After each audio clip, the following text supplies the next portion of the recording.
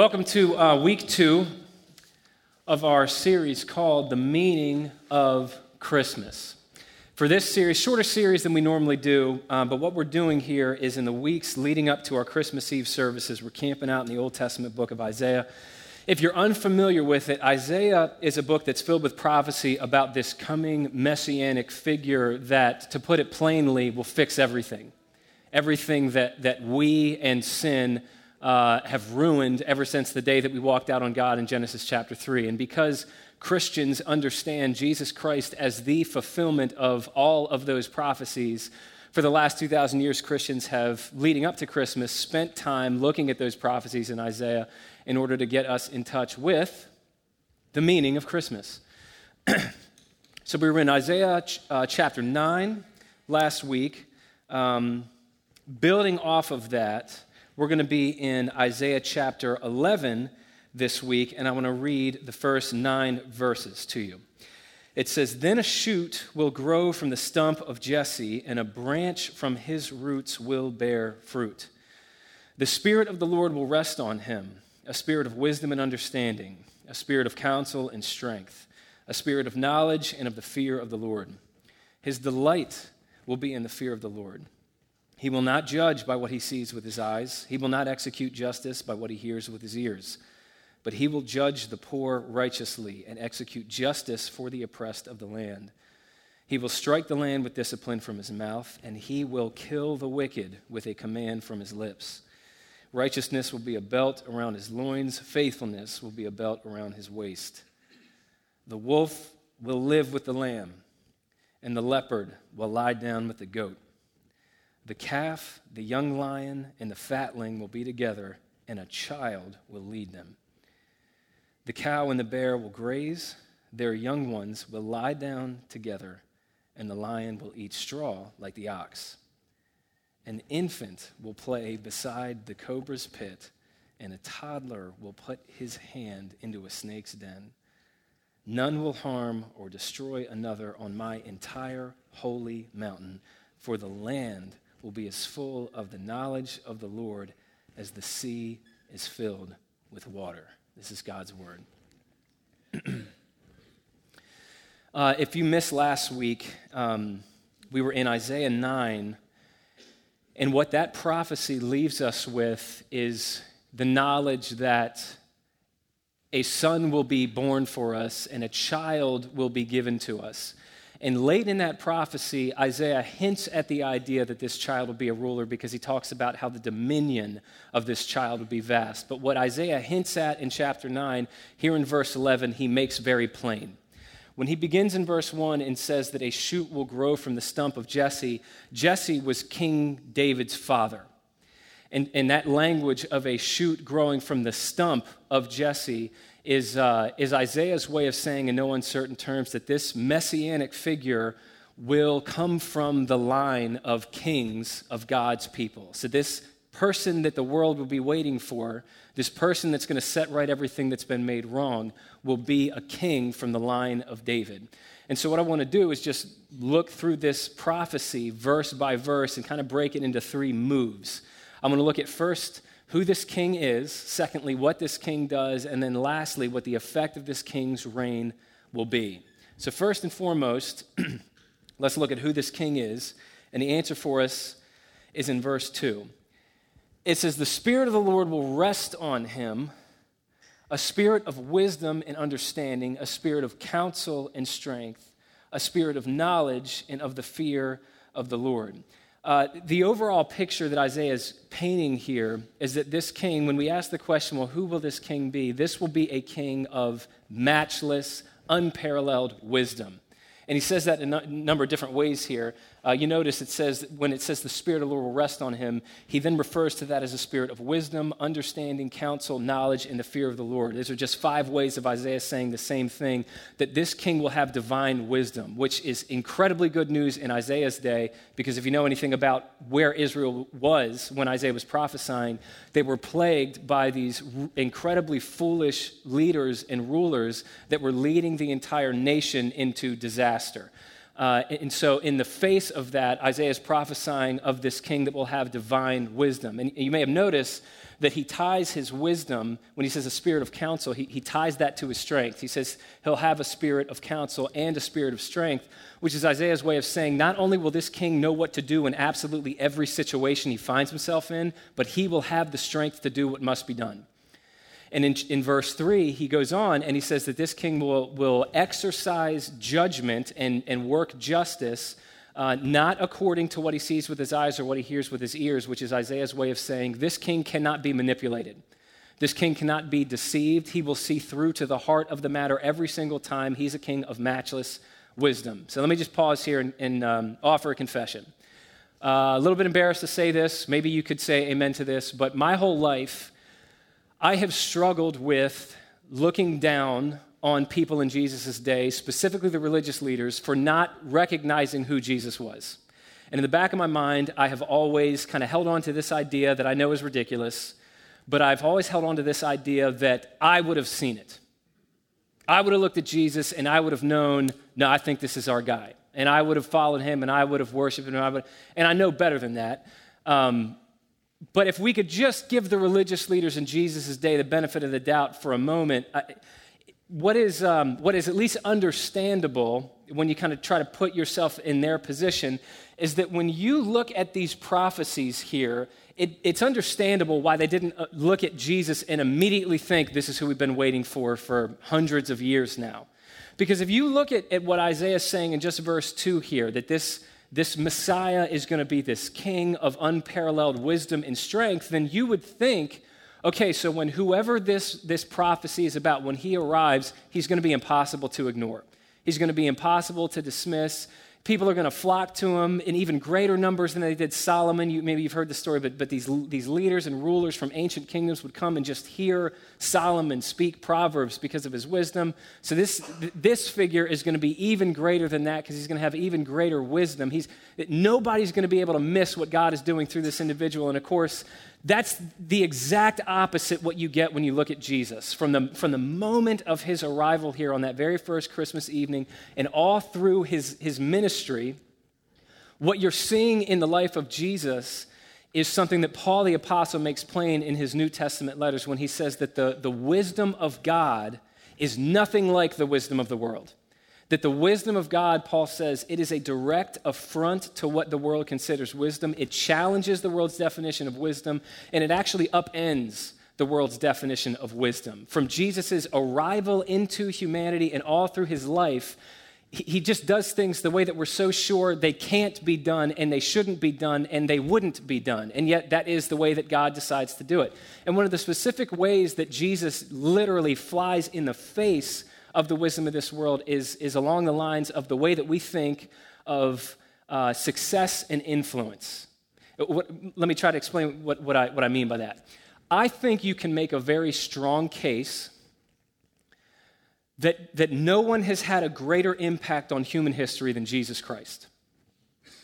That's a little bit of a difficult thing to quantify, but let me just back that up with some facts. First off, of every human being that has ever turned oxygen to carbon dioxide on this planet, no one has had more books written about him, more art created of him, more songs dedicated to him than Jesus.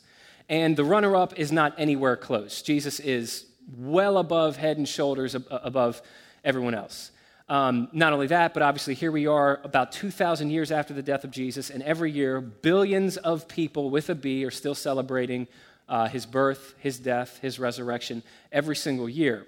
Not only that, and this is actually, I think, this is one of the most interesting things about Jesus that I think forces any intellectually honest person to at least investigate him, even if you don't want to believe that he's God. Just consider this, and I know you know this, I just think it's an important thing to remind ourselves. The way that mankind as a whole, I'm talking the human race, the way we record time revolves around Jesus. So there's a very small amount of historians that would deny the existence of Jesus, because how is it that time itself revolves around someone who never existed? But even among secular historians, it just gives a lot of weight to the fact that something's going on with this man, because here we are, it's the year 2022, but certainly nobody believes that we've only been around for 2022 years. It's 2022 AD, which stands for the Latin phrase Anno Domini, in the year of our Lord. And when you count backwards all the way to the beginning of AD and you get to 0, then every year starts counting in reverse and we say BC. So literally, human history is divided into 2 phases. It's the stuff we did before Jesus got here and the stuff we've been doing since Jesus got here.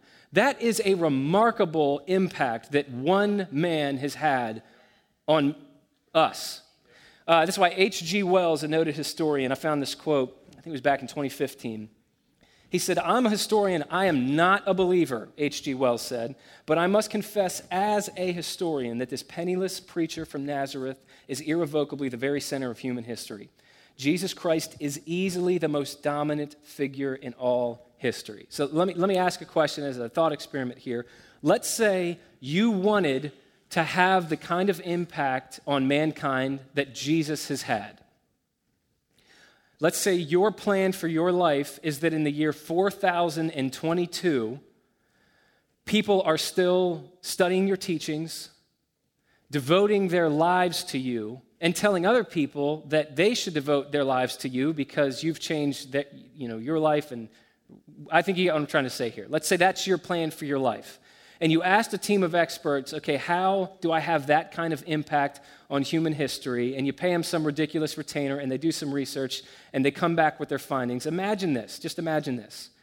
If the answer they gave you was, okay, here's what you need to do. First off, you're going to want to make sure that you get conceived out of wedlock to a poor teenager, that you come from a town with such a bad reputation that people are convinced nothing good can come from it.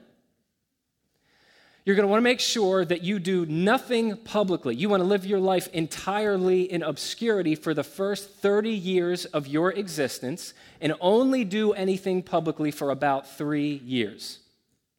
Make sure that you don't marry, you don't have kids, you don't get a higher education, you don't hold a political office, don't even write any books or manifestos, and whatever you do, don't build any relationships and network with any powerful people that could advance your career in any way. And speaking of your career, this last part's important. Make sure that when it looks like your career might begin to take off, that you are publicly executed in the most humiliating and degrading way imaginable. If a team of experts told you that that's the secret formula for impacting the world, you would want your money back, and yet, obviously, a little bit of tongue-in-cheek here, what I just read to you is the resume of Jesus Christ. The point is that from his birth all through his life is this it's one long story that's telling us that the wisdom of God is directly juxtaposed to the world's definition of wisdom. Now, there's all kinds of interesting implications we could pull from that, namely that if we give our lives to this king of matchless, unparalleled wisdom, and we decide to follow this king, that at the very least, it should not surprise us when he surprises us. We'll get to that theme before we're done today, but the point is, first off, our first question is, who is this king? The answer is, he is a king of matchless, unparalleled, divine wisdom. Secondly, let's talk about what this king does. The answer to that question is found in verses 3 to 5. It says, "His delight will be in the fear of the Lord. He will not judge by what he sees with his eyes. He will not execute justice by what he hears with his ears, but he will judge the poor righteously and execute justice for the oppressed of the land. He will strike the land with discipline from his mouth, and he will kill the wicked with a command from his lips. Righteousness will be a belt around his loins. Faithfulness will be a belt around his waist." So the big idea, if you had to summarize what Isaiah is saying there, boil it down to one word, the word is justice. Isaiah is telling us that's what this king does. He executes perfect justice. So let me draw your attention, first off, specifically to verse 4. Verse 4, it says he will, first off, judge the poor, and obviously that doesn't come across the way that it's intended in English, because when we talk about judging somebody, we're usually talking about condemning them and finding them deficient in some way. That's obviously not what Isaiah means. What this is getting at is that this is a king who will make things just for the poor, for the needy. Right after that, it says that he will execute justice for the oppressed. Now, what that's talking about is standing up for, speaking up for those who have little to no societal power and therefore are very easy to manipulate or overlook or marginalize in some way. So what Isaiah is saying here is this king will be their advocate. He will be, the great equalizer. Unlike any other ruler in history, this is a king that cannot be manipulated, bought, and sold by the rich and powerful in his day. This king will put an end to injustice altogether. Right, so obviously, at the very least, what you could pull from this verse and what I'm sure people did in Isaiah's day is that this king is going to have a real heart for the down and outers, for the poor, for the marginalized, for the oppressed. But of course, it's not until that very first Christmas that we see exactly how far God's heart for the poor and the oppressed would take him. Because on that first Christmas evening, as recorded in Luke chapter 2, what we see is that when God entered into human history, he entered into a poor family. The gospel accounts record for us that Jesus Christ during his life lived as a homeless man with nowhere to lay his head. In other words, I know you've heard this before, I just think it's an important thing to stand back from and really consider that when God decided to enter into human history of all the ways that he could have done it, he chose to do it as a poor man. That's how far his heart for the poor and the oppressed and those with no voice and those who are so overlooked and taken advantage of, that's how far his heart for them would take him. And during Jesus' ministry, as so many stories in the Gospels record for us, Jesus, although he could have done this, he did not just forgive people's sins, meaning he did not just minister to the spiritual needs of people. He also did things like feeding the hungry, healing the sick, and even raising the dead. So the implication, at least here, is that if ministry to the poor and to the oppressed and to the marginalized was such a hallmark of Jesus, it should be a hallmark of the group of people who call themselves Jesus followers. And the way that we minister to the poor and to the oppressed should not simply be kind of standing on the outside of their lives, cutting a check to an organization, even though that's good. And the reason we say that's not complete is because that's not what Jesus did. The doctrine of the incarnation says that Jesus rolled up his sleeves and got involved. He left his throne, everything that was rightfully his, to incarnate, meaning to take on human flesh, live as a poor man, live with the people that he came here to save, and as people who claim to be the followers of Jesus. How can we do anything less? Which, if you're curious, this is exactly why we do things like winter relief. It's not just because it's a good thing to do or it gives us a good reputation or it makes us feel good or whatever. It's because that's what the gospel is telling us Jesus has done for all of us. If it meant something to him and he means something to us, it should mean something to us. Now, let me just pause here.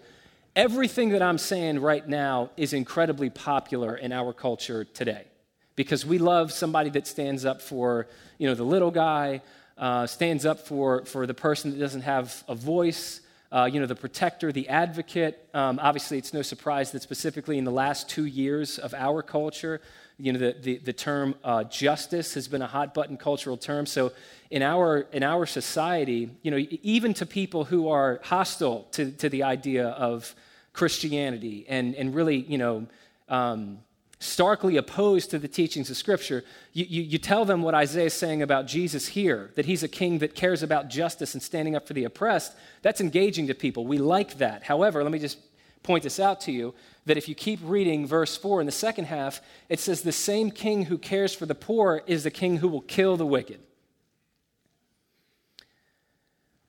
Part of me considered, when I was putting this teaching together, just kind of skipping over that and focusing on the stuff that we like, but I thought, it's Christmas time, why not talk about God killing the wicked? That's not just a joke. That's not why I want to talk about that. The reason I wanted to touch on this is because, and I think I can promise you this, that even if you don't think like this, people in your life do, and you need to have an answer for them if you're going to intelligently communicate your faith. It's passages like this in the second half of Isaiah 4 that talk about, it's saying what it's saying, that God's going to kill the wicked. It's passages like this that have caused people outside the Bible to condemn the God of the Bible as this gratuitously violent being and to dismiss Christianity itself as a religion that promotes violence. Again, even if you don't think that way, I can say with almost 100% certainty that you know and love people who do think that way, that the Bible promotes violence. because it talks about a God who will do things like Isaiah says God will do here in the latter half of verse 4. I want to offer to you that I believe exactly the opposite is the case. That actually, the fact that the Bible says that God himself finally will put an end to all injustice, that actually has allowed Christians to be people of peace rather than people that perpetuate violence. To explain what I mean, I want to read you a quote from a theologian named Miroslav Volf. He was born in the mid-50s in Croatia, and he has personally witnessed probably more inhumanity than anyone who listens to this teaching has or ever will. Now, I want to read you this quote. I'd say probably, by the way. I don't know that certainly, but probably. Here's what he had to say. My thesis is that the practice of nonviolence requires a belief in divine vengeance. My thesis will be unpopular with man in the West, speaking of us. But imagine speaking to people as I have, whose cities and villages have been first plundered, then burned and leveled to the ground, whose daughters and sisters have been raped, whose fathers and brothers have had their throats slit. Your point to them, we should not retaliate. Why not? I say the only means of prohibiting violence by us is to insist that violence is only legitimate when it comes from God. Violence thrives today, secretly nourished by the belief that God refuses to take the sword.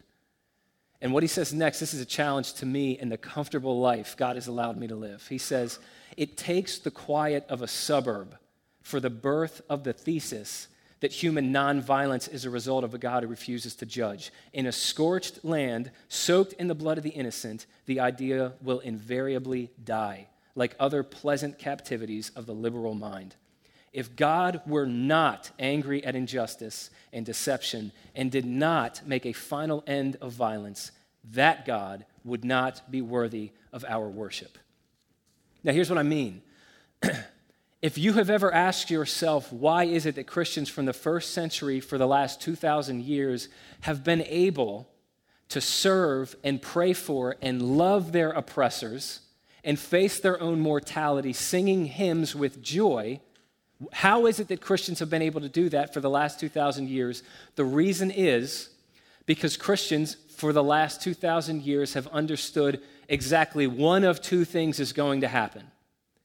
Their oppressors will repent and have God as their father, or they will not repent and they will have God as their judge. Either way, in the end, God has promised that no injustice will remain. Dave Brower sent me an article this week that followed the life of a woman named Miriam. She lived in Burkina Faso, which is a West African country that shares a border with Ghana. And the story that she tells took place 2 years ago, February of 2020. She was married to a man named Emmanuel, who was an elder in their local church. And one day, ISIS insurgents broke into their home, and before her eyes, they beat her husband to death, literally split his skull open. While that was happening, another group of ISIS insurgents broke into the home of their pastor. His name was Pastor Aramel. Pastor Aramel had just celebrated his 20th anniversary of the pastor of that church, and during the celebration, he told his congregation that in all likelihood they would not see him next Sunday because he knew that the threats were beginning to ramp up and the legitimacy of the violence was real. And he was right. Sure enough, ISIS insurgents broke into his home. They kidnapped him, a number of men, women, and children, and drove them out into the bush for 3 days and tried to get them to convert to Islam. And for 3 days, they refused. And at the end of the 72-hour period, they released the women and the children, but they kept Pastor Aramel and 5 other men. They told them to start walking, and they shot all 6 of them dead. At the end of this article, this was the most challenging to me, but it was also the most encouraging and inspiring to me. At the end of this article, Miriam was explaining how encouraging it was to her that she found that she had these brothers and sisters from across the globe that were that we're praying for, but she said that while she had to relocate from where she was, because after that went down, the ISIS insurgent says, we have not finished what we started and we will be back. So for the sake of her younger children, she had to relocate. But at the very end of the article, she made sure to mention that she's found a new church and she still attends church and worships Jesus every single Sunday. If you have wondered, and again, that's not 50 years ago, it's not 500 years ago, that's 2 years ago. If you have ever heard stories like that and wonder how on earth can people go through that kind of injustice, in Burkina Faso where she was, there's no 911 to call. There's no higher authority to appeal to. There's no letter to write. There's no awareness to raise. It's just might makes right. They're on the wrong side of that so that they're at the mercy of their oppressors. There's nothing that they can do about it. If you've wondered how somebody could stare that kind of evil in the face and not be completely stained by it, that they could continue to worship Jesus without a hint of bitterness, without a hint of hard-heartedness, or without even hopelessness, the answer is found here in the second half of Isaiah chapter 11, verse 4. It's because for 2,000 years, God's people have held on to the notion that the God they worship is a God of justice, and somehow, in the end, he's going to make everything right. First off, he is a God of unparalleled wisdom. Secondly, he's a God that executes perfect justice. But the third question I want to look at today is what the effect of this king's reign will be. It's found in the final verses of this prophecy, verses 6 through 9. It says, the wolf will live with the lamb, and the leopard will lie down with the goat. The calf, the young lion, and the fatling will be together, and a child will lead them. The cow and the bear will graze, their young ones will lie down together, and the lion will eat straw like the ox. An infant will play beside the cobra's pit, and a toddler will put his hand into a snake's den. None will harm or destroy another on my entire holy mountain, for the land will be as full of the knowledge of the Lord as the sea is filled with water. Those words obviously are poetry, but what Isaiah is saying here is that this king is not just going to make the world a better place. He's not just going to help us get the ball down the field and improve things for us. He's saying something far greater than that. He's saying that the reign of this king, when it is finished, it will completely transform this world.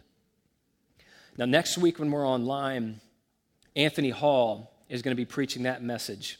And I read his manuscript this weekend, and what's really amazing, he goes into great detail into what this renewed creation is going to be like. I would encourage you, please tune in next Sunday if you have the time, because it's an incredibly hopeful thing that we would be wise to spend as much time talking about and dwelling on as we can. But if I can just give you the 30,000-foot view here, what Isaiah is saying is that this king is going to get rid of violence. He's going to get rid of fear. He's going to get rid of pain. He's going to get rid of lack of unity and lack of harmony, not just person to person, but even person to nature, person to creation. In short, this king will abolish this enemy that we have had no answer for since Genesis chapter 3. He's going to get rid of death itself. In other words, what Isaiah is saying here is this king is the king that we have been waiting for all of our lives, the king that at least a part of us knows we were made to live under the rule of. Now, I shared this with you back in, it was our summer series out of Ephesians, but as soon as I read this prophecy, I knew exactly, it's the first thing that brought to mind. When COVID first hit in the summer of 2020, I decided for the first time in my life to begin reading the literary genre known as high fantasy. I'd never read a book that fit into that category before. It had all kind of been, personal development or theology or things like that, and things were just so heavy, so uncertain, so negative that it seemed like a good idea to me to put something beautiful before my eyes, and so I got into all the classics. I read the Narnia Chronicles, The Hobbit, The Lord of the Rings, and what I found as I read those books, and this is what I've told people since then, is that, and this is why I would recommend that anybody read books like that, is because when I read them, I felt like they were making me more human, which is a really weird thing to say, but what I mean by that is that they almost, it was like they woke up parts of my heart that I didn't know existed, and they sort of awakened these desires and these longings that I didn't even know were there, in a way that something like The 7 Habits of Highly Effective People or How to Win Friends and Influence People, as valuable as those books can be, they can't do to you what a beautiful high fantasy book can do to you. And let me get more specific than that. So in the third book of the Lord of the Rings trilogy, which I quoted last week, It's called The Return of the King. All through that trilogy, one of the main characters, I'm sure you're familiar with this, his name's Aragorn. He's this character that's just impossible to not admire. And I was thinking about when I was putting this together, what is it about that character that is so admirable to me? And for me, it's on the one hand that he's so strong and he's so brave that he's willing to stand up to these impossibly powerful, terrifying forces of darkness. But at the same time, he's a little bit of a paradox because he's also so kind and he's so gentle that the book actually says his hands bring healing to his people. He's not just a warrior, he's also a healer. And when you trace his character arc through the book, he's just, for whatever reason, this really means a lot to me. He's just as steady as an oak. He's so squared away in his convictions. He's unwavering. There's no hesitancy in the things that he says, the things that he does, the path that he walks. But with that, there's not a hint of arrogance. He doesn't need you to follow him. He doesn't need you to agree with him. He's capable of doing what he knows he's called to do. And at the end of that third book, when he finally takes his place as king, the way that Tolkien writes the story, it's almost like the world itself begins to heal. And when I got done reading that book, I found myself, really for the first time in my life, I just stood back almost in awe of how much my heart desired to live under a king like that. And I'd never even realized it before. And since going through those books, in my time with God in the morning, reading through the Psalms, I find myself talking to God about that and being so thankful that he is that king. But I never knew that desire was there until I read that story. This desire to live under a king that I can safely hand my whole life over to him and not worry that he's going to lead me astray. Knowing that he's going to take care of these forces of darkness, he's going to heal me, and that somehow he's going to set right everything that's wrong with this world. And you look at The Lord of the Rings as kind of a standalone story, but what's fascinating, and this tells us a lot about just human nature in general, is that story just keeps popping up. And every time it does, it's so meaningful to people, regardless of their belief system or worldview. Because if you think about it this way, what I just described to you in The Lord of the Rings is essentially the plot of The Lion King. In The Lion King, Mufasa, the rightful king, dies, and Scar takes his place as the wrongful king of Pride Rock. The people suffer. And then when Simba returns, challenges Scar, overthrows him, and takes his rightful place as king, Pride Rock flourishes. And if you've seen the movie, which who hasn't seen the movie, you notice that's the end of the story. And I have no reason to believe that the authors of that story were particularly religious or Christian, but it's like the writers knew when they wrote that story and they got to the end, they didn't need to write anything else because that's the most satisfying conclusion there is. It's the same thing with the legend of King Arthur, which has been around forever. It's this belief that there's this king out there who, when he returns, he's going to cause justice to flow like a river through the land. People are going to flourish under his leadership. We love those stories. We've always loved those stories. But what's really fascinating is that history doesn't tell us that story. History gives us no reason to believe that would happen. Because history, as long as we've been recording it, is the long, sad, repeated tale of these rulers that every time they rise to power and have absolute authority, they are corrupted absolutely by it. And yet there's something deep within the human heart that causes us to hold on to this idea that, I know it hasn't worked yet, but maybe that king is out there. Maybe we just haven't found him yet, and if he would just return, then everything that's wrong would be set right. And according to Isaiah's prophecy here, and according to the Bible from Genesis to Revelation, the reason that story has such a draw for human beings, the reason that our hearts love that story is because that story is true. And what Isaiah is saying here, some 700 years before it happened, is that this king that we've been waiting for has arrived in the person of Jesus Christ. And even though Jesus was not the king that anybody expected, including his own disciples who spent every day with him for over 3 years, he is precisely the king that we needed. A king who, when he came here, he came not with a sword in his hands, but with nails through his hands. A king who did not wear a crown of gold, but a crown of thorns. He wasn't raised up on a throne, he was raised up on a cross. And unlike every king in human history, instead of demanding that we give our lives to him, first gave his life for us.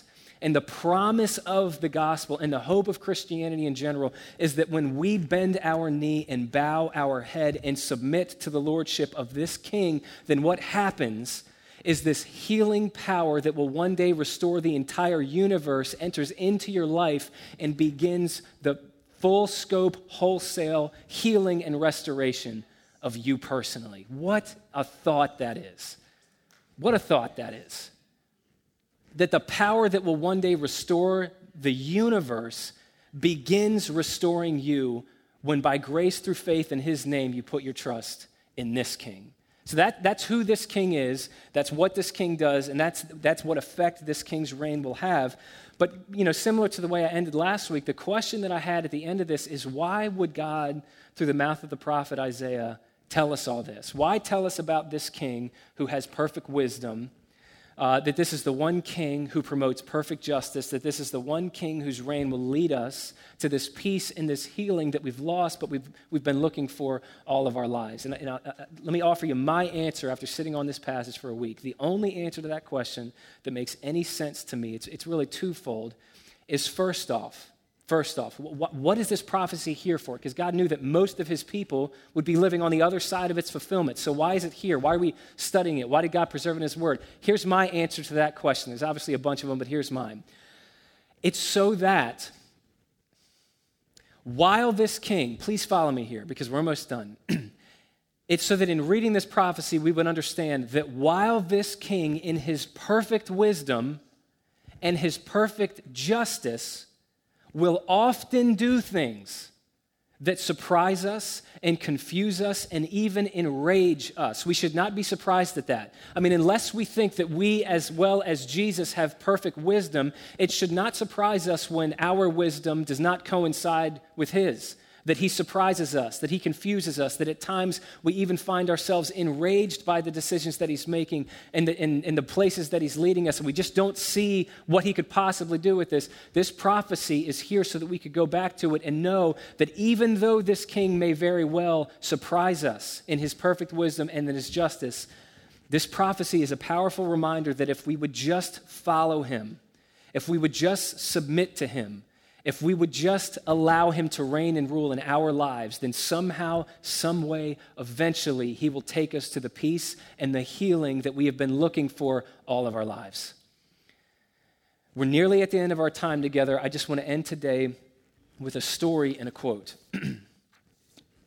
About 150 years ago, an author named George MacDonald wrote a children's book called The Princess and the Goblin. George MacDonald, if you haven't heard of him, I don't know that there is higher praise than this, but this was the author that C.S. Lewis and J.R.R. Tolkien actually considered their mentor, the guy that taught them how to write what they refer to as fairy stories. I haven't read The Princess and the Goblin, but I've read a number of stories, a number of summaries about it. The story's about an 8-year-old girl. She's the protagonist. Her name's Irene. And in the attic of her home, occasionally, her fairy grandmother appears. And one day, her grandmother gives her this ring with a thread that's tied to it, and she promises that she'll hold the ball of thread on the other end. The only catch is that the thread is actually completely invisible to the naked eye. It can't be seen, it can only be felt. And what that means is that you can't stand on the outside of this thread and see where it's going and decide if you like where it's likely to lead you. You simply have to hold on to it and begin walking. And so her grandmother tells her that if she ever finds herself in any danger, all she needs to do is put the ring under her pillow, feel for the thread, and follow it. And it will take her to her grandmother. And Irene, in hearing that, is ecstatic because she knows that she now has a lifeline that will get her to her grandmother. And her grandmother tells her that while that's true, to not be surprised if you are surprised by the path that thread leads you. However, as much as it doesn't make sense to you, as hard as it might be to continue to follow it sometimes, what you have to hold on to is the hope that while you hold it, I hold it as well. So a period of time passes, and sure enough, these evil creatures attack Irene's home, and she can hear them clawing and scraping outside her bedroom door in the hallway, and she has the presence of mind to do exactly what her grandmother told her to do. So she puts the ring under her pillow, she feels for the thread, and she begins to follow the thread, and it takes her out of her house to safety. But the longer she follows the thread, the more she begins to realize, to her shock and to her horror, that this thread is leading her to the place that she most wanted to avoid in the entire world, which was the cave that these evil creatures actually lived in. And so against every inclination of her heart, she follows this thread into this winding maze of a cave system, and the thread leads her to this wall of rocks, essentially a dead end. And so she figures, maybe I misunderstood, or somebody forgot something, or my grandmother was wrong, but at least I can follow the thread out to figure out how to get out of here. But she discovers that as soon as she begins to follow the thread backwards, it completely disappears. This is a thread that can only be followed forward. And so she begins to break down and cry, and she feels hopeless and despondent, but eventually she realizes the only way to follow this thread is through this wall of rocks. So she begins to try to pull them down. And as she does, she cuts her hands, her fingers are bleeding, she's in a tremendous amount of pain, she's lost, she's alone, she's afraid, she's terrified. But slowly, as she continues to pull these rocks down, a small opening in the hole appears, and on the other side of that wall, she hears the familiar voice of her friend whose name was Curdy. Curdy had been captured by these evil creatures, and he was absolutely thrilled but shocked that anybody had found him. And so he asked Irene, how on earth did you get here, and why on earth would you come here? And she said, my grandmother and the thread that she left me led me here, and I'm beginning to understand why. So she begins to continue, or she continues to pull the rocks away until the opening's big enough for Curdy to crawl out. And he crawls out, and he begins to exit the cave system, but Irene continues to go further in, and Curdy tries to stop her, and he says, what are you doing? That's crazy. That's where I was trapped. That's toward danger. There's no way out there. I looked. I couldn't find anything. And Irene looked at him as calm as could be and said, I know. I believe that everything that you're saying is true, but that's where my thread leads me, and so that's where I have to go. And onward she went. And the story has a happy ending because, of course, her fairy grandmother is wise and loved her and knew what she was doing, and she could be trusted. But the reason I tell you that story is because commenting on that story in his book titled Jesus the King, Tim Keller had something that was incredibly meaningful for me to read. And so when I read it, I highlighted it, and I decided I would end our time together today. So as I read this quote, worship team, you can come on up. He said, when Jesus told the disciples, we're on the way, follow me, they had no idea where he was going. They thought he was going to go from strength to strength to strength. They had no idea. Imagine sitting down with a 7-year-old and saying to her, I'd like you to write me an essay on what you think it's like to fall in love and be married. When you read the essay, you'll say it isn't very close to reality. A 7-year-old can't imagine what love and marriage will be like. And when you start following Jesus, you are at least that far away. You have no idea how far you'll have to go. Jesus says, follow me.